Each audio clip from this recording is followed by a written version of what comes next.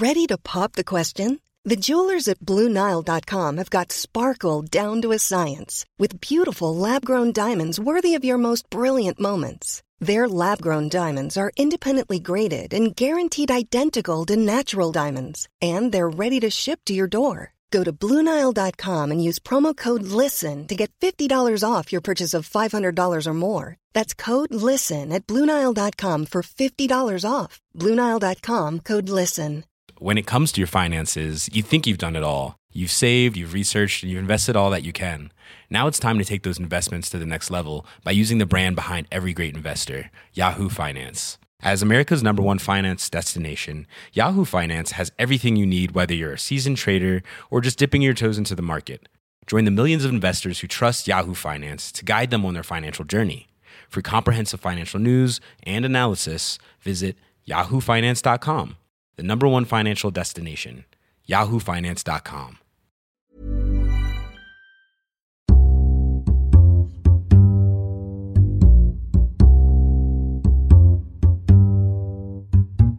Hello and welcome, or even welcome back, I should say, to the Times Business Podcast, where we're going to be taking a look ahead to some of the events that are going to be moving markets and shaping investment decisions over the coming days. I'm Robert Miller. This week, that means an update on what we all need to know as Britain prepares to leave the European Union, when the Bank of England might start to raise interest rates, and that leads us neatly on to the forthcoming meeting of the US Federal Reserve. To help us make sense of it all, I'm joined by Bruno Waterfield, the Times correspondent in Brussels, and here in the studio by Tom Knowles, our economics correspondent, and Marcus Leroux, the trade correspondent of the Times. Welcome to you all. Thanks for being here. Bruno, if we could start with you, and let's just listen to a clip here from the EU Commission President Jean-Claude Juncker. This is his recent annual State of the Union address to the European Parliament. This is what he had to say. March 29th. 2019. That will be the date where the United Kingdom will leave the European Union. This will be a very sad and tragic moment in our history. We will always regret this, but and I think that you will regret it as well soon, if I might say. Nonetheless, we have to respect the will of the British people. But we are going to make progress. We will keep moving. We will move on, because Brexit isn't everything. It's not the future of Europe. It's not the be-all and end-all. Bruno, what are we to make of that? Is it a fond farewell, or is it a sign of troubled times ahead, really, for Britain in particular? Well, I think you've got to put yourself in his shoes. This is a guy for the EU. Is his lifelong project. He described it as, earlier on during a speech, as being like a passionate love affair, always disappointing, but you never lose your love, is how he put it. So from his point of view, he has to believe that Britain will regret being inside the European Union. And when Michel Barnier talks about people learning the benefits of customs union, that exciting, joyful concept, and the single market, after Brexit, they'll learn what they really mean. That's, again, the same kind of viewpoint. They have to believe that when Britain leaves, there will be regrets over some of the new obstacles and barriers that may or may not be placed in Britain's way when Britain is outside these legal structures. He was today on Euronews debating rather woodenly with some young YouTubers who all looked to be about 7 years old, and he said that he had no hard feelings. It wasn't about revenge, and he wanted the future relationship to be a good one. So, yeah, I think there's an element of people would really like the British who've always got on everyone's nerves by being rather cynical and transactional about the EU. They would like the Brits to one day sort of get on their knees or to deliver a heartfelt plea saying, oh, we've really regretted leaving, we miss you, we miss these wonderful institutions, can we come back? I don't think it was really sort of motivated by any kind of vengeful feeling. I think he was sincere when he spoke of his regret over what he calls the tragedy of Brexit. It always strikes me, Bruno, that there's an element of lost in translation when Juncker or Barnier says, or Macron says, Britain can't be allowed to cherry pick, can't be allowed to be better off outside the single market and the EU than it was inside. What they seem to be saying to the European audience is Britain becomes a third country. It's simple. They've chosen to leave. There are repercussions. And what Britain quite often hears, by contrast, is we will punish you for having the temerity to leave. And I suppose there is a fine distinction between those two positions, but a real one. I think a lot of it is the sort of Remainer contingent in Britain would quite like the voters to be punished for having the temerity to vote against the great and good. So they always hear that punishment aspect in comments, whether it's by Macron or Juncker.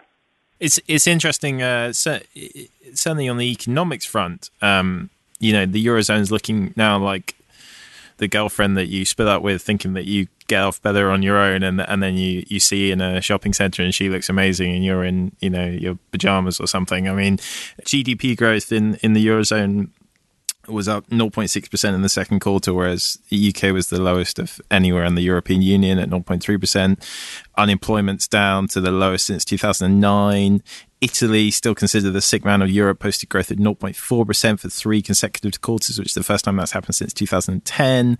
Spain's doing well. France is booming with Macron, or at least to begin with. So I think that's another thing that, there's also this kind of sense that perhaps Eurozone is suddenly doing better, just as we're starting to dwindle. So I guess that adds this sentiment of feeling like, wondering whether people made the right decision or not. There's a Leave equivalent of the phenomenon that Bruno highlighted, which is, some Remainers seem to want to see Britain falter so they can, smugly say, I told you so. The other side of that are the Leavers who confidently predicted that there'd be a run on the European Union, that there'd be a wave of populist revolt. And we heard Nigel Farage say yesterday, after Juncker's speech, that, the populist wave hasn't subsided, it's only just beginning, and there's still this desire to see the whole European project, and especially the Eurozone, crumble, when the data, at least for the moment, looks like it's pointing in the opposite direction. I don't know if that bears out with what you see slightly closer to European matters, Bruno. I think I would be cautious about the complacency in the Eurozone at the moment. They have got some good metrics, and it's about time too. I mean, it's also the fact that Eurozone recovery trailed every other region of the world after the financial crisis. At the last summit in June, they had a rather enthusiastic discussion about how well the Eurozone was doing, and they were all sitting around the summit table with a sort of rather post-coital glow. And Mario Draghi, who's very abrasive sometimes, basically told them or tried to strip the rosy spectacles from their eyes by saying that actually there are problems with productivity. A lot of the jobs are of a lower quality than the jobs that they replaced, and lower wages too, that investment rates are not good, that there are still far too many non-performing loans in Eurozone banks. And he basically castigated them and told them that unless they got their act together and actually improved the underlying trends in Europe's economy, that the Eurozone sort of glow would fade, particularly with the taper of quantitative easing that we're expecting sometime this autumn into next year. And it's a fair point that if Germany and France and perhaps Ireland are lying in bed puffing on a Gauloise, then Greece and Italy are sort of falling over by the door trying to get their shoes off. It's not a homogenous picture across the Eurozone by any stretch, is it? No, I think it isn't. And I think a bit like Britain, I think Brexit sort of stripped away some of the illusions that people had in the British economy, the Great British Miracle, by drawing out and highlighting some of its underlying problems. And the people who I talk to, much more hard-headed people around the ECB, but also in the Commission as well, are still very much alive to the fact that, yes, they're going through a good moment, and that they do still have these underlying problems. And a lot of the structural reforms that have been urged as absolutely critical, not just in the economy, but in the banking sector, well over the last 10 to 5 years, a lot of those reforms have still not yet been implemented or even agreed. So,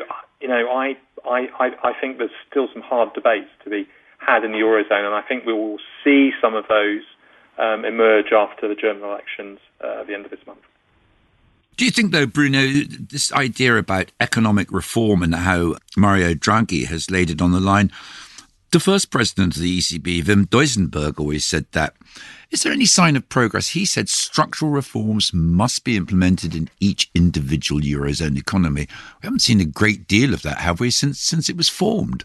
No, we haven't, and I think possibly as in other areas of the world, quantitative easing has allowed people to avoid the issues that they were supposed to confront. And actually, again, that has been, as with probably all ECB presidents, but it's been a constant refrain from Draghi, who has actually acknowledged some of the concerns of the Bundesbank, for example, that QE would help governments avoid difficult decisions. So I think whatever happens with the Eurozone, I think it will carry on to do well over the next year, although it is very dependent on headwinds elsewhere. I do think some of these debates, much more hard-headed and much more realistic debates, are going to come to the fore. That kind of takes us back to Monsieur Juncker, doesn't it? I mean, in the sense that if there does need to be more banking union, more monetary union, some kind of political, institutional arrangement to back up the Eurozone, then it's kind of easier to do without the UK in the room and without a very large economy sitting outside the Eurozone. Possibly. I mean, again, it'll be interesting to see how that works out, and it'll be interesting to see how the relationship between Angela Merkel and Emmanuel Macron sort of pans out. I mean, so far they've sort of kissed a bit, but they haven't really sort of got into bed with each other in terms of making a sort of a unified set of Eurozone proposals. So we'll see. I think, again, people are waiting to see how that pans out. Will it be the case that Britain being outside the EU makes the Eurozone any easier at all? I'm not so sure. I think the jury's completely out on that. Cool fact, a crocodile can't stick out its tongue. Also, you can get health insurance for a month or just under a year in some states. United Healthcare short-term insurance plans, underwritten by Golden Rule Insurance Company, offer flexible, budget-friendly coverage for you. Learn more at uh1.com. When it comes to your finances, you think you've done it all. You've saved, you've researched, and you've invested all that you can. Now it's time to take those investments to the next level by using the brand behind every great investor, Yahoo Finance. As America's #1 finance destination, Yahoo Finance has everything you need, whether you're a seasoned trader or just dipping your toes into the market. Join the millions of investors who trust Yahoo Finance to guide them on their financial journey. For comprehensive financial news and analysis, visit yahoofinance.com. The #1 financial destination, yahoofinance.com. Hey, it's Danny Pellegrino from Everything Iconic. Ready to upgrade your style game without blowing your budget? Check out Quince. They've got all the good stuff, shirts and polos, activewear, and fine leather goods, all at 50 to 80% less than other high-end brands. And the best part? They're all about safe, ethical, and responsible manufacturing. Get that luxury vibe without the luxury price tag. Hit up quince.com/upgrade for free shipping and 365-day returns on your next order. That's quince.com/upgrade.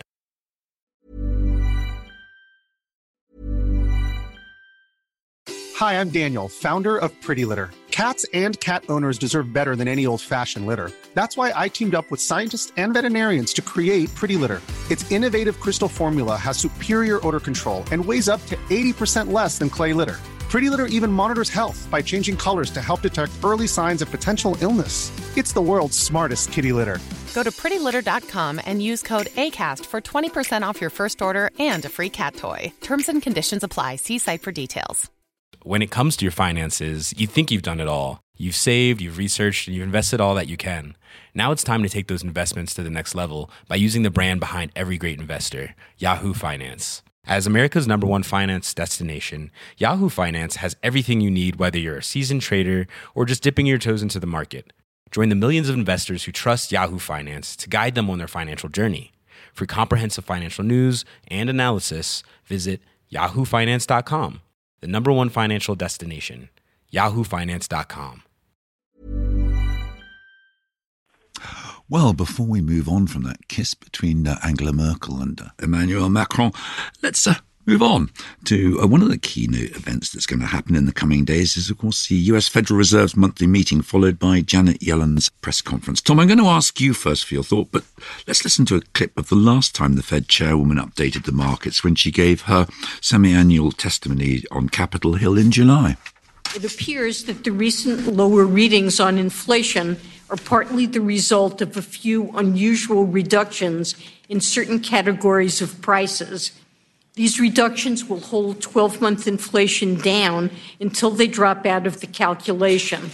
Nevertheless, with inflation continuing to run below the committee's 2% longer-run objective, the FOMC indicated in its June statement that it intends to carefully monitor actual and expected progress toward our symmetric inflation goal.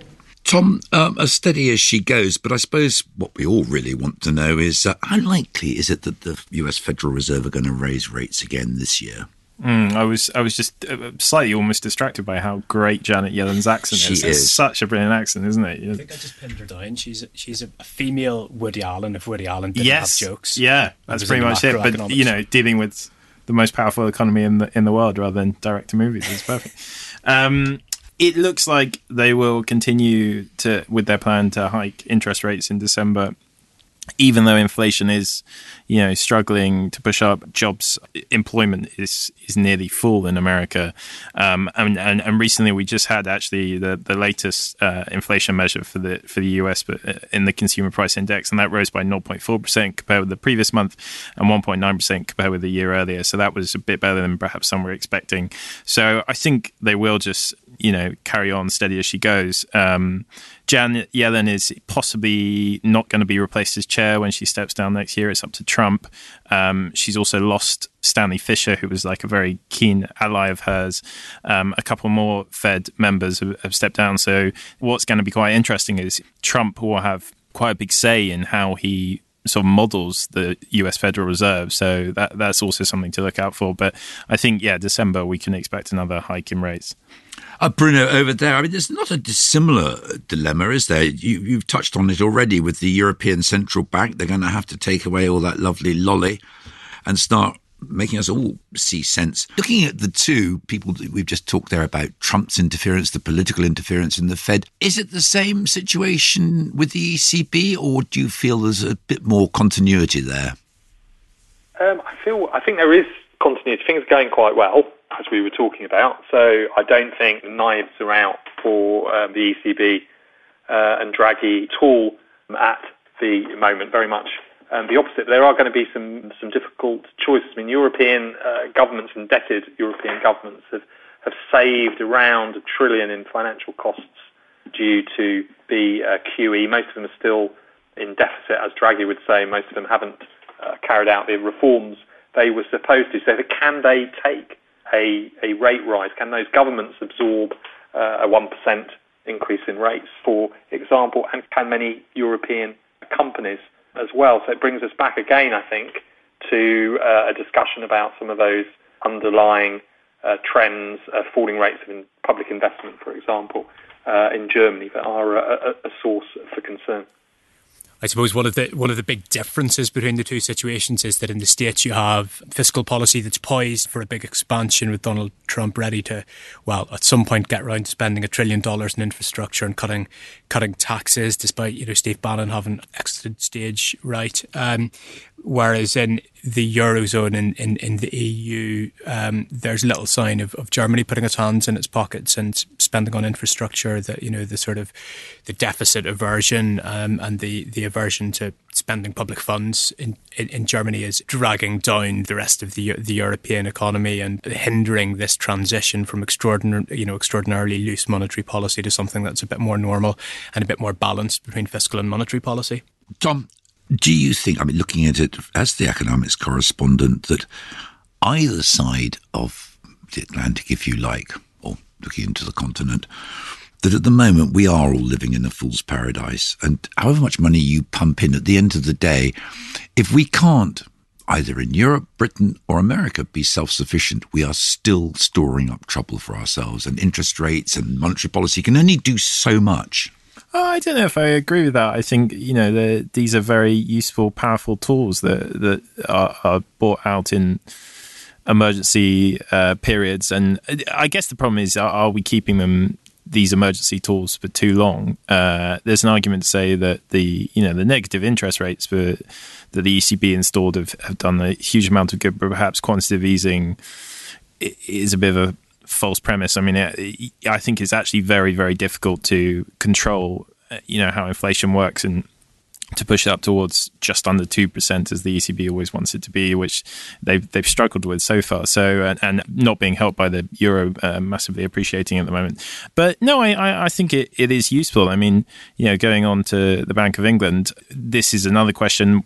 What happens if we put interest rates up a little bit? I don't think consumers would be that bothered, but if they start hiking it massively, then that could cause real problems. Especially for young people, presumably, who it's almost like a generation have never known an interest rate rise now. Yeah. Young people like yourself, Tom. Like myself, yeah. I'm trying to... When was it? When was the last time they raised interest? All right, it was about a decade ago, wasn't it? Yeah. So yeah.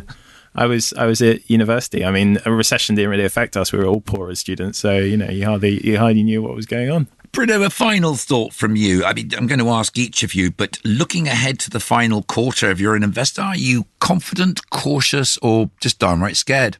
I wouldn't be hiding my head under the covers, but I really would be hoping that some of these big economic questions, the underlying trends, are confronted, particularly over the next year. And I would be worried, and not so much as an investor, but as a citizen, a voter, and a member of society in Britain or elsewhere, at the very, very negative trends in wage growth, which are bound up with productivity questions. I really do not see that it is sustainable for any of the economies in Europe or Britain to have these levels of declining share of income for people who make wealth. I think that's going to be a really, really, really big question in the year to 2 years ahead.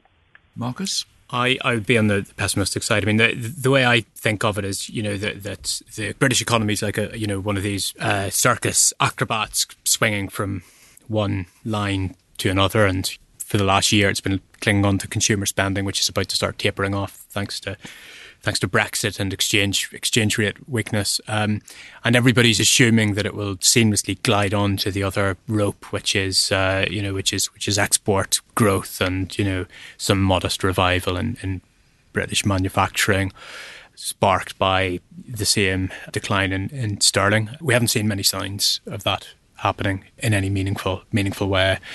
And there's a lot to make up for.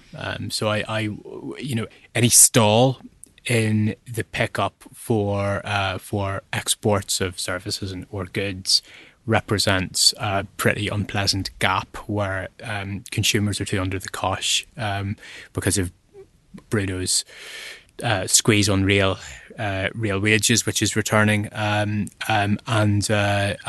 business spending isn't picking up the pieces. I'm a little bit more optimistic than that. There's been a lot of surveys recently from the CBI and Purchasing Managers Index, which has suggested that manufacturers are having the best conditions they've seen in years, and they keep reporting these rise in exports. And that's coming into the official figures a little bit more slowly, but it does seem to be picking up. And yes, obviously it can't replace consumer spending, which is and the UK's dominant services sector, which is a much bigger component of our economic growth. But I think there's some positives perhaps, and even if manufacturers just decide to charge more for their goods rather than make the most of the slump in the pound and export more, that still contributes to their profits, which still contributes to GDP. So a little bit more positive, but I agree with Bruno on wages. This is something that is baffling economists across the Western world, but especially in the UK. We're reaching the highest employment we've ever had on record, unemployment at 42-year low, and yet real wages are still falling. And this looks like real trouble ahead if that doesn't change soon. I know how you feel. Watch out for financial updates scheduled from Finsbury Foods, Shield Therapeutic and others. And, of course, the US Federal Reserve decision. You can find out about that and all the other news and analysis online, your phone and your tablet. And don't forget the paper. If you'd like to become a subscriber, you can always sign up at thetimes.co.uk, and then you'll receive our daily morning and lunchtime business bulletins from Richard Fletcher, the business editor. If you want to hear us weekly, you can subscribe through iTunes, and please feel free to post your comments. We'd love to hear from you. My thanks to Bruno Waterfield in Brussels, Tom Knowles and Marcus LaRue here in London. They are on Twitter, so please do follow them. And join us again next week. Thanks for listening.